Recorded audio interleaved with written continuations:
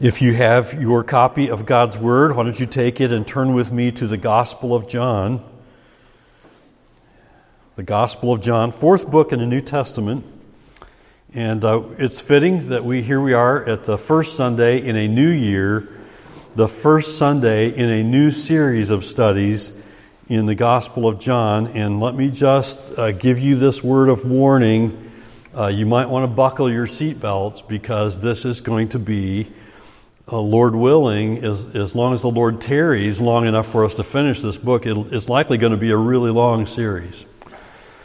Because I think this is a helpful way, it's been my conviction, to help teach the church through books of the Bible. And the Gospel of John is an incredible book that God has given us in His Word that we are taught from and taught by, and our lives can be shaped by. Part of my conviction, too, is to help you learn how to read your word, read the Word, your Bible. And so part of the strategy of preaching through a book of the Bible, verse by verse, I've done it already. We went through Philippians, we went through Jude, tiny book, right, compared to what we're looking at here in John. But part of the strategy for preaching verse by verse through a book of the Bible is to help you learn how to read your Bible. It's not helpful. It can be helpful from time to time to pick your favorite verse and read it, or to pick a passage here, to pick a passage there, and to hop, skip, and jump around the Bible. But it's most helpful for you to read through a book of the Bible. And so part of my conviction and part of my helping you understand why I'm going to take a long time to go through the Gospel of John, if the Lord gives me breath to finish, in days and weeks and months and probably at least a couple of years to finish the study, it will help us. It will benefit us for having gone through the Word verse by verse, methodically reading the Scriptures. One of the things that could benefit you, and I would encourage you to do this, because we're going slowly, you could get a notebook or a journal and you could write out every verse of the Gospel of John in your own handwriting. Writing out the Scriptures is an incredible way to help it come alive for you and to help you remember it. And wouldn't it be incredible that in a couple of years, Lord willing, at the end of this series of studies, that you would have a journal filled with your handwriting of God's Word. And I would just encourage you to do that after today's message, you go home and get a notebook, or tomorrow you make a special trip to the store to get something you'll keep and hang on to, a nice journal, and write out today's passage in your own handwriting. And do that every week. That, I think, you will be blessed by. It is one way to learn how to read the Word. To journal it, to write it out in your own handwriting. We just came through a season celebrating Christmas, celebrating the birth of the Savior, the Lord Jesus Christ, God the Son. Christmas is an opportunity. It's an incredible opportunity to be reminded of these wonderful things. And yet, as God's people, we come every Sunday to do that, to be reminded of the incredible blessings that are ours with God's Word. And so it's not just Christmas for believers in Jesus Christ, it's every Lord's Day. And again, if you do what I'm encouraging you to do and read your Bible every day, it's every day you have an opportunity to be reminded of the wonderful gift of the birth of the Savior, the Lord Jesus Christ, God the Son. Jesus came to earth and lived a sinless life and was crucified, taking the punishment for sins. And by His death, which we just were reminded of, He conquered sin. He conquered death and hell and the grave. And by His resurrection, all who believe in Him are justified, are saved. Not everyone believes these things. You know that, don't you? Not everyone believes these things. In fact, if everyone believed these things, churches would be full. Every church would be full on Sundays that preach the Word of God. They would be full. But not everyone believes these things. Some say Jesus was a bold character in history. A bold, maybe even, they might even go as far as to say Jesus was a good man, a prophet even. They would say he was a good man. Or they would say he was a wise man. Some would even say that. Pastor and author Mark Dever makes clear who Jesus is. He wrote a book. In fact, he wrote 2 books, and he's written a lot more than just 2, but one book he wrote was called The Message of the New Testament, Promises Kept. He also wrote one about the Old Testament, but the one he wrote about the New Testament is called The Message of the New Testament, Promises Kept. And in there, he challenges people who think that Jesus was, as he says, he's challenging this thought of people who think that Jesus was a heroic leader who challenged the establishment of his day, someone who provokes feelings of nostalgia as we recount sometimes true, sometimes mythologized school day stories. And then he adds, it's commonly believed that Jesus was a great religious leader. We could say that he was. Jesus was a great religious leader, but that's not enough. We're not going anywhere near far enough to think of Jesus in terms of just simply being a great religious leader. There have been many of those, and none of them were God the Son, who went to the cross for sinners. It may be true that Jesus was a great religious leader, but that's far from telling the whole story about who Jesus is. So as we begin this new series in the Gospel of John, I want you to turn with me. You're probably at chapter 1. I want you to go with me to chapter 20. Just for a moment. Chapter 20. I want to start in chapter 20 this morning because this is where we find really the overarching theme or the big idea. This is helpful to think about. When you read a book of the Bible, try to figure out what's the big idea. You can figure it out by reading it carefully. You can also figure it out by letting others help you figure it out by reading a good biblical commentary that will help you understand the big idea. And so we're going to kind of jump to chapter 20 just for a moment so that we can get the big idea of the Gospel of John. Look at verses 30 and 31. Inspired by the Holy Spirit, John wrote this. Chapter 20, verse 30. Now Jesus did many other signs in the presence of the disciples, which are not written in this book.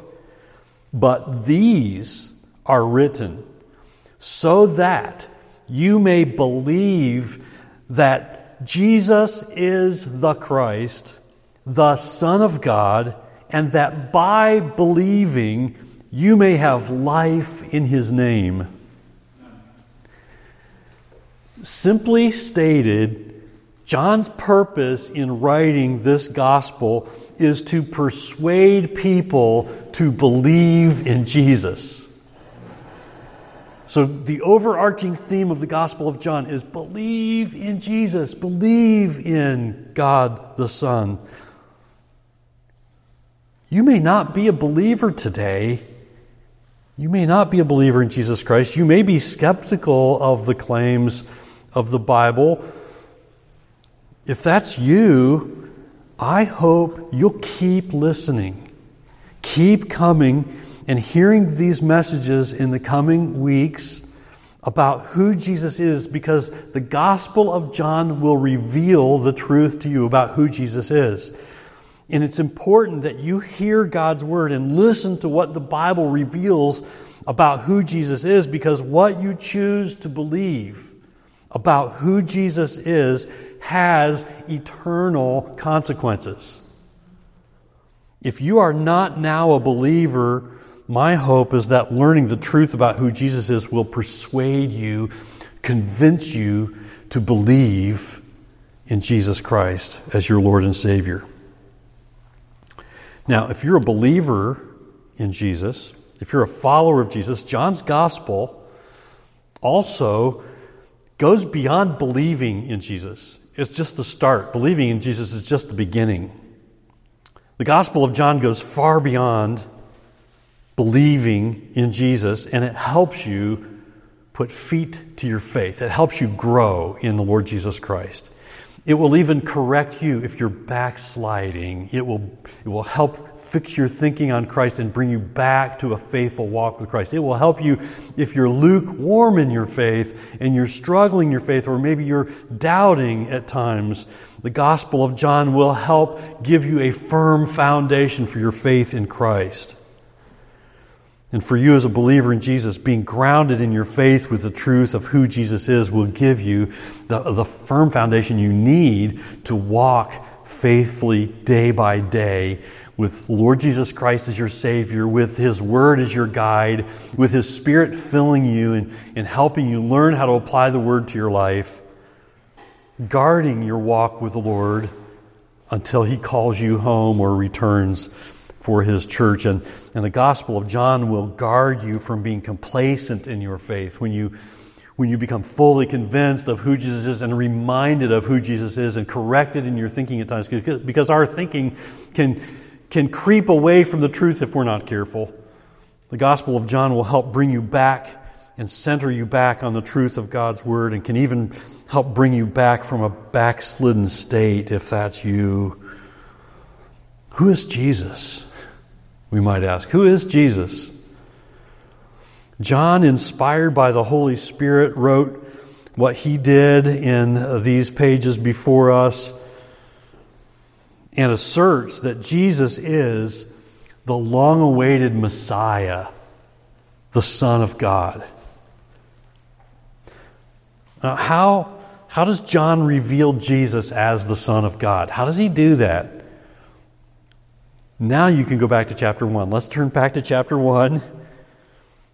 In chapter 1, we find there are 7 names or 7 titles for Jesus that each identify Him in a special way. These 7 names make it clear that Jesus was no ordinary man. These names also make it clear that He is God the Son. He is God's Son. He is the God-man who came to earth and took on human flesh, God in flesh. Now, Lord willing, over the next 7 studies, we'll look at each of these names so that we can learn together what they reveal about Jesus and how knowing these names will strengthen your faith in Jesus and strengthen your walk with Christ.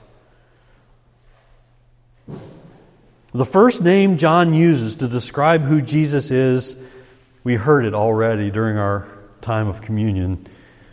The first name John uses to describe who Jesus is, we find in verse 1.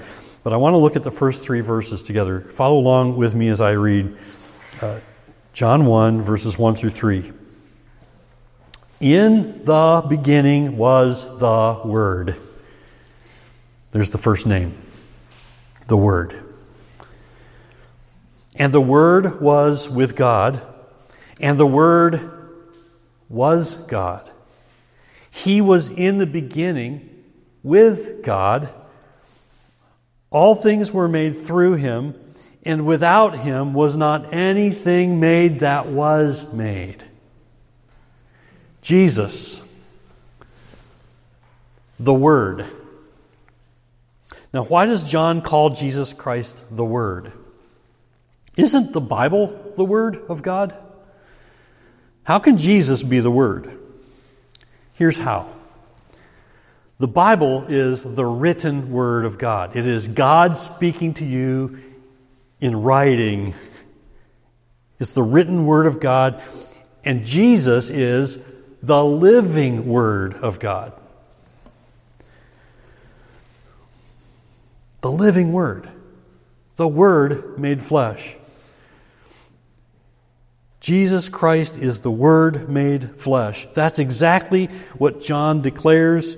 If you move your finger down to verse 14 and look at verse 14, and the Word became flesh and dwelt among us. That sounds familiar because we often come back to it at Christmas time, but it's fitting that we come back to it often as believers to remind us of who Jesus is.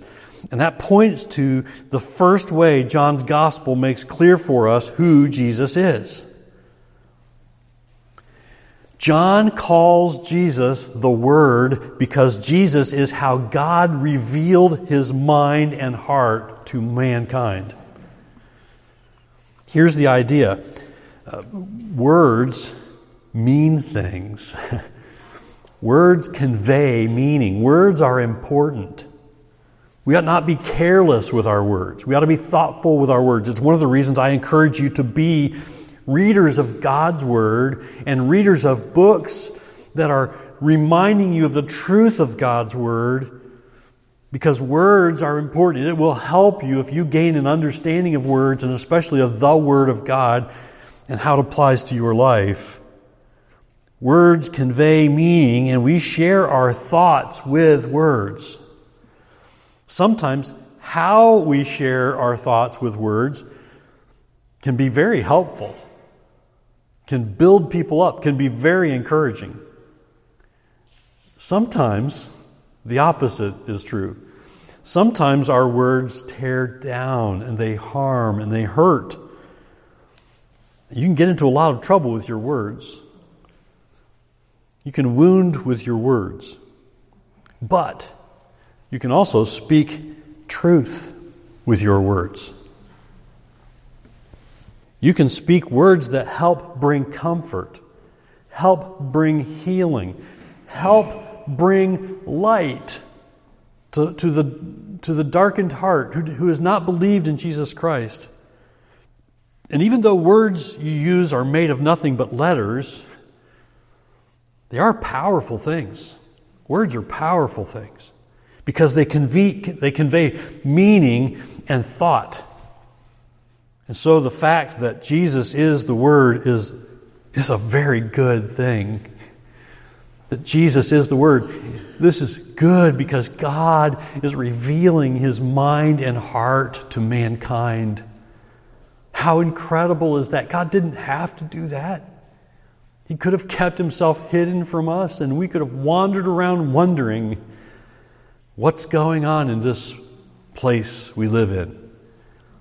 But God has revealed Himself to us with words and with the Word, God the Son. Now, how does God do that through Jesus? We celebrated Christmas. We celebrated His birth. We just observed the Lord's Supper together. That is an act of worship. When we celebrate the Lord's Supper together and remembering what Jesus accomplished for us on the cross, those all teach us about who Jesus is. They also teach us about the mind and heart of God. Both the birth and the death of Christ, as well as the resurrection, they teach us, they communicate to us God's mind, His heart. We ought to be grateful for that. The birth of Jesus was God putting on human flesh. Emmanuel, God with us. And in His death, Jesus died that we might be forgiven our sins. And in His resurrection, He was raised from the dead that we might be justified. And we learn something of the mind and heart of God through those actions of God, through Jesus Christ. We learn something of the mind and heart of God when we read in John 3 and verse 17, God did not send His Son into the world to condemn the world, but in order that the world might be saved through Him. You see, a holy and a righteous God cannot tolerate sin. The price for our sins must be paid. And so we learn through Jesus, the Word, that God loves. And He loves so deeply that He was willing to sacrifice His Son for our sins. We also learn something else about the heart and mind of God in the next verse in John chapter 3, and that's verse 18. Verse 18 tells us that whoever believes in Him is not condemned, but whoever does not believe, is condemned already. If you believe in Him, you're not condemned. If you disbelieve, you're condemned already because he has not believed in the name of the only Son of God. This is the path. Jesus opens up the way and brings forgiveness of sins and eternal life through His sacrifice for our sins.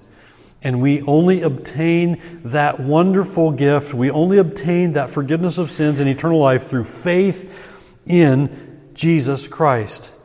You must believe in the name of the only Son of God.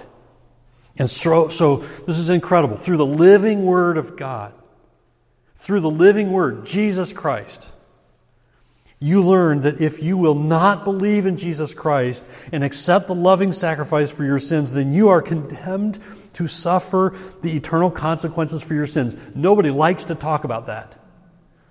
Nobody likes to point at that truth, and yet God does in Christ.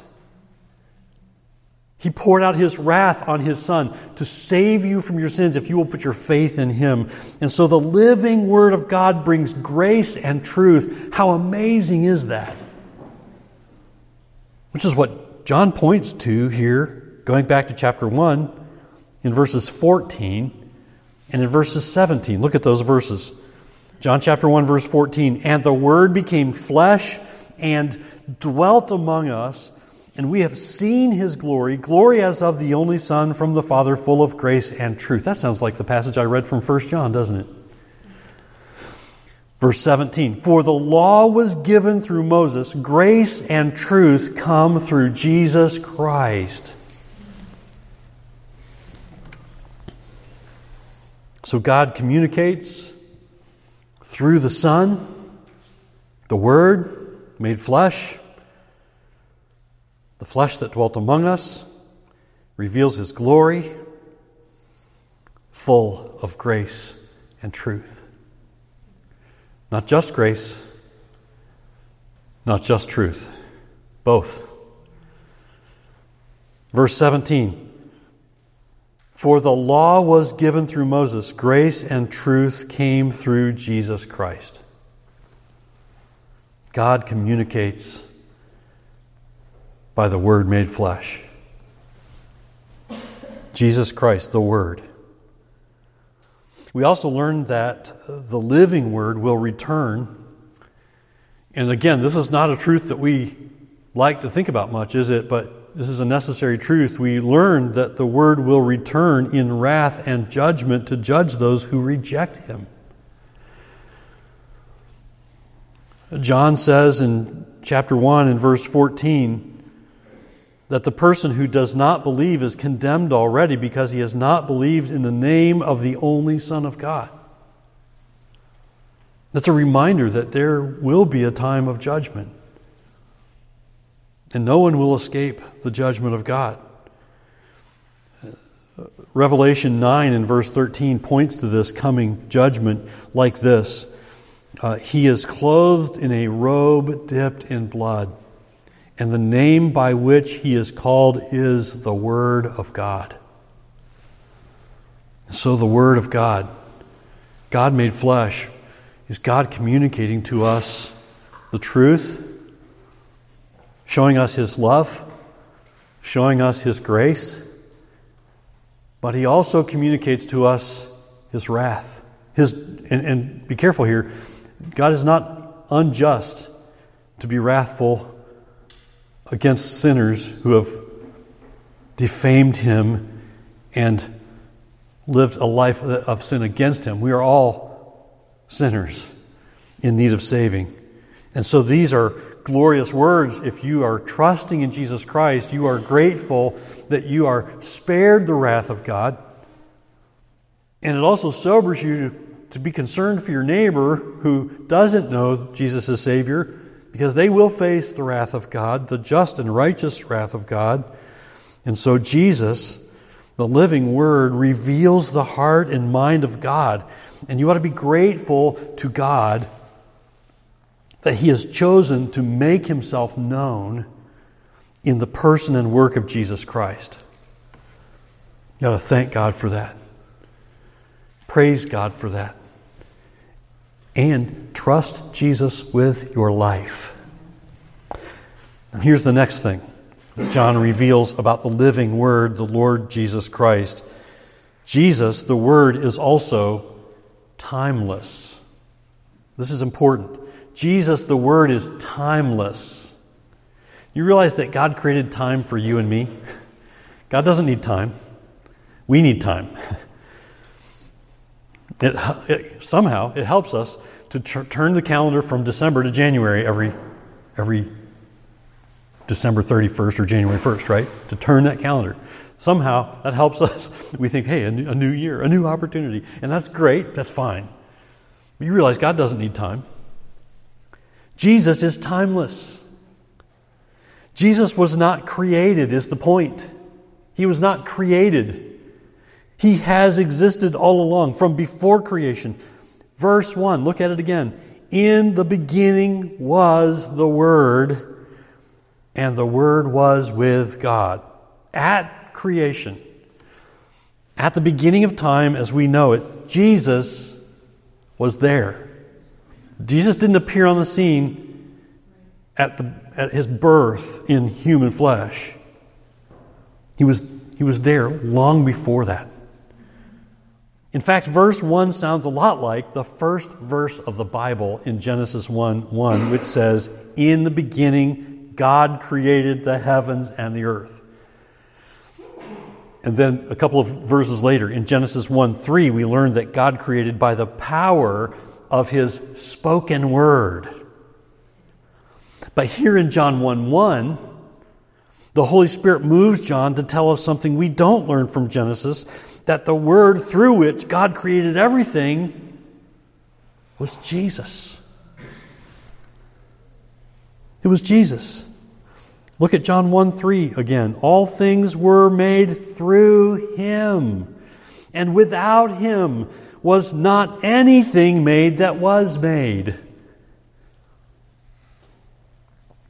We hear a similar truth from the little book of Colossians, chapter 1 and verse 16, where it says, "For by Him all things were created, in heaven and on earth, visible and invisible, whether thrones or dominions or rulers or authority, all things were created through Him and for Him." 2 Peter 3 and verse 5 reminds us that the earth was formed by the Word of God.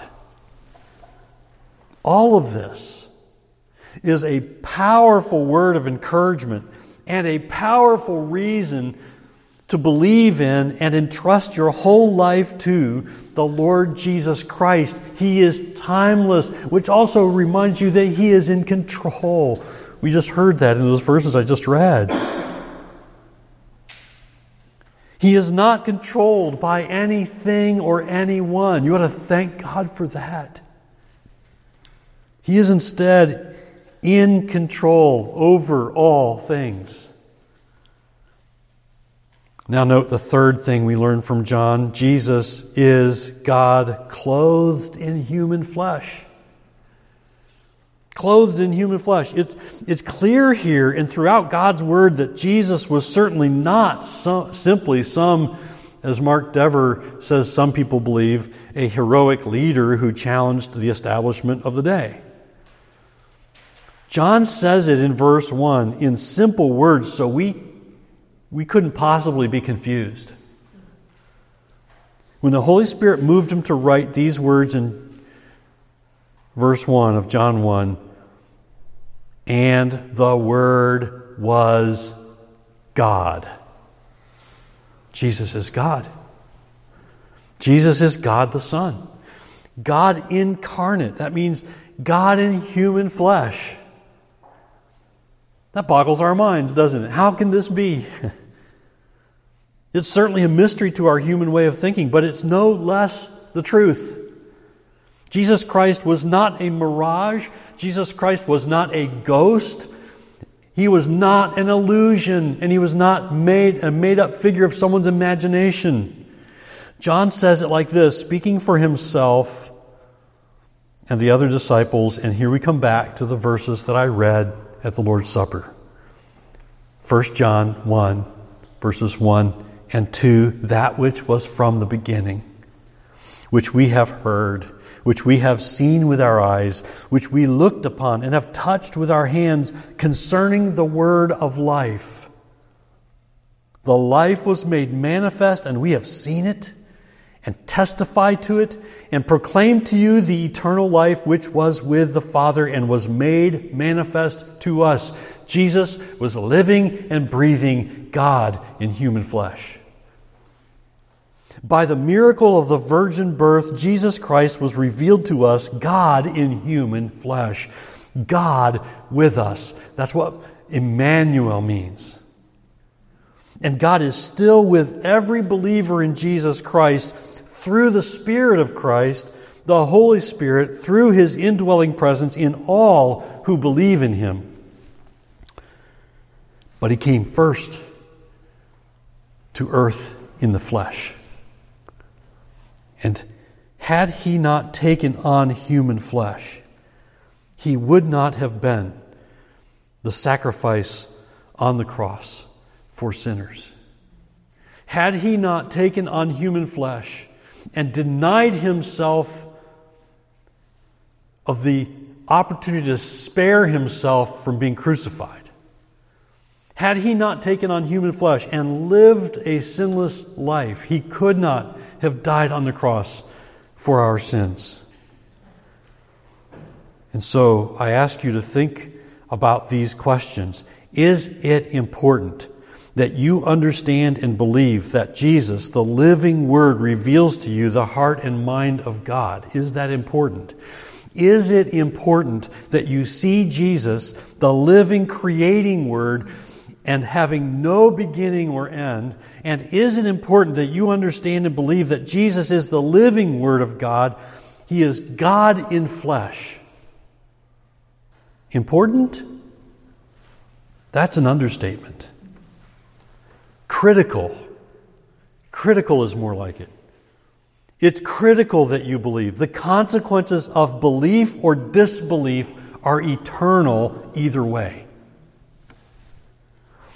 As Jesus said Himself and made clear in John 14 and verse 6, I am the way and the truth and the life.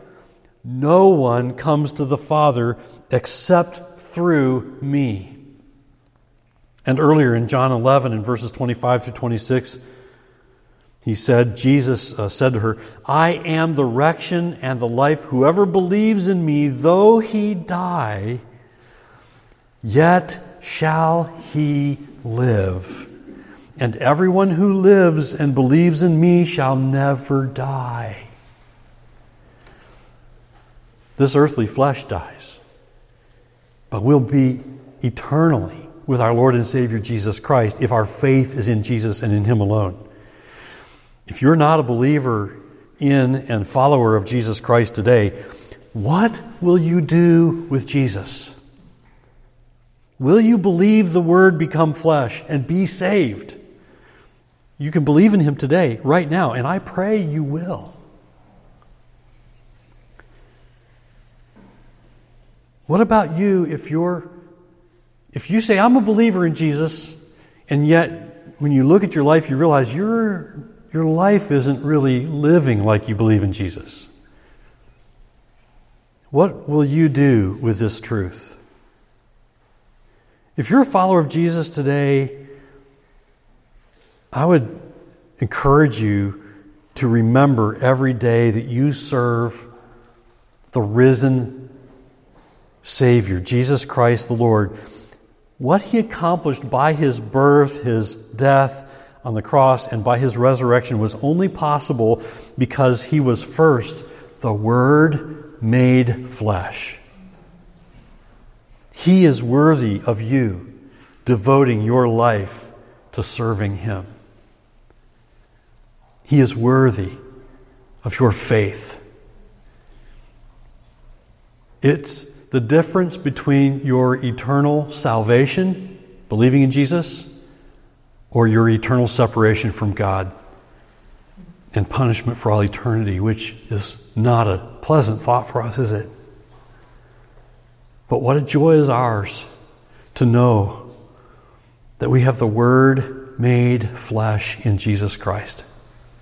And this is just the tip of the iceberg in the Gospel of John.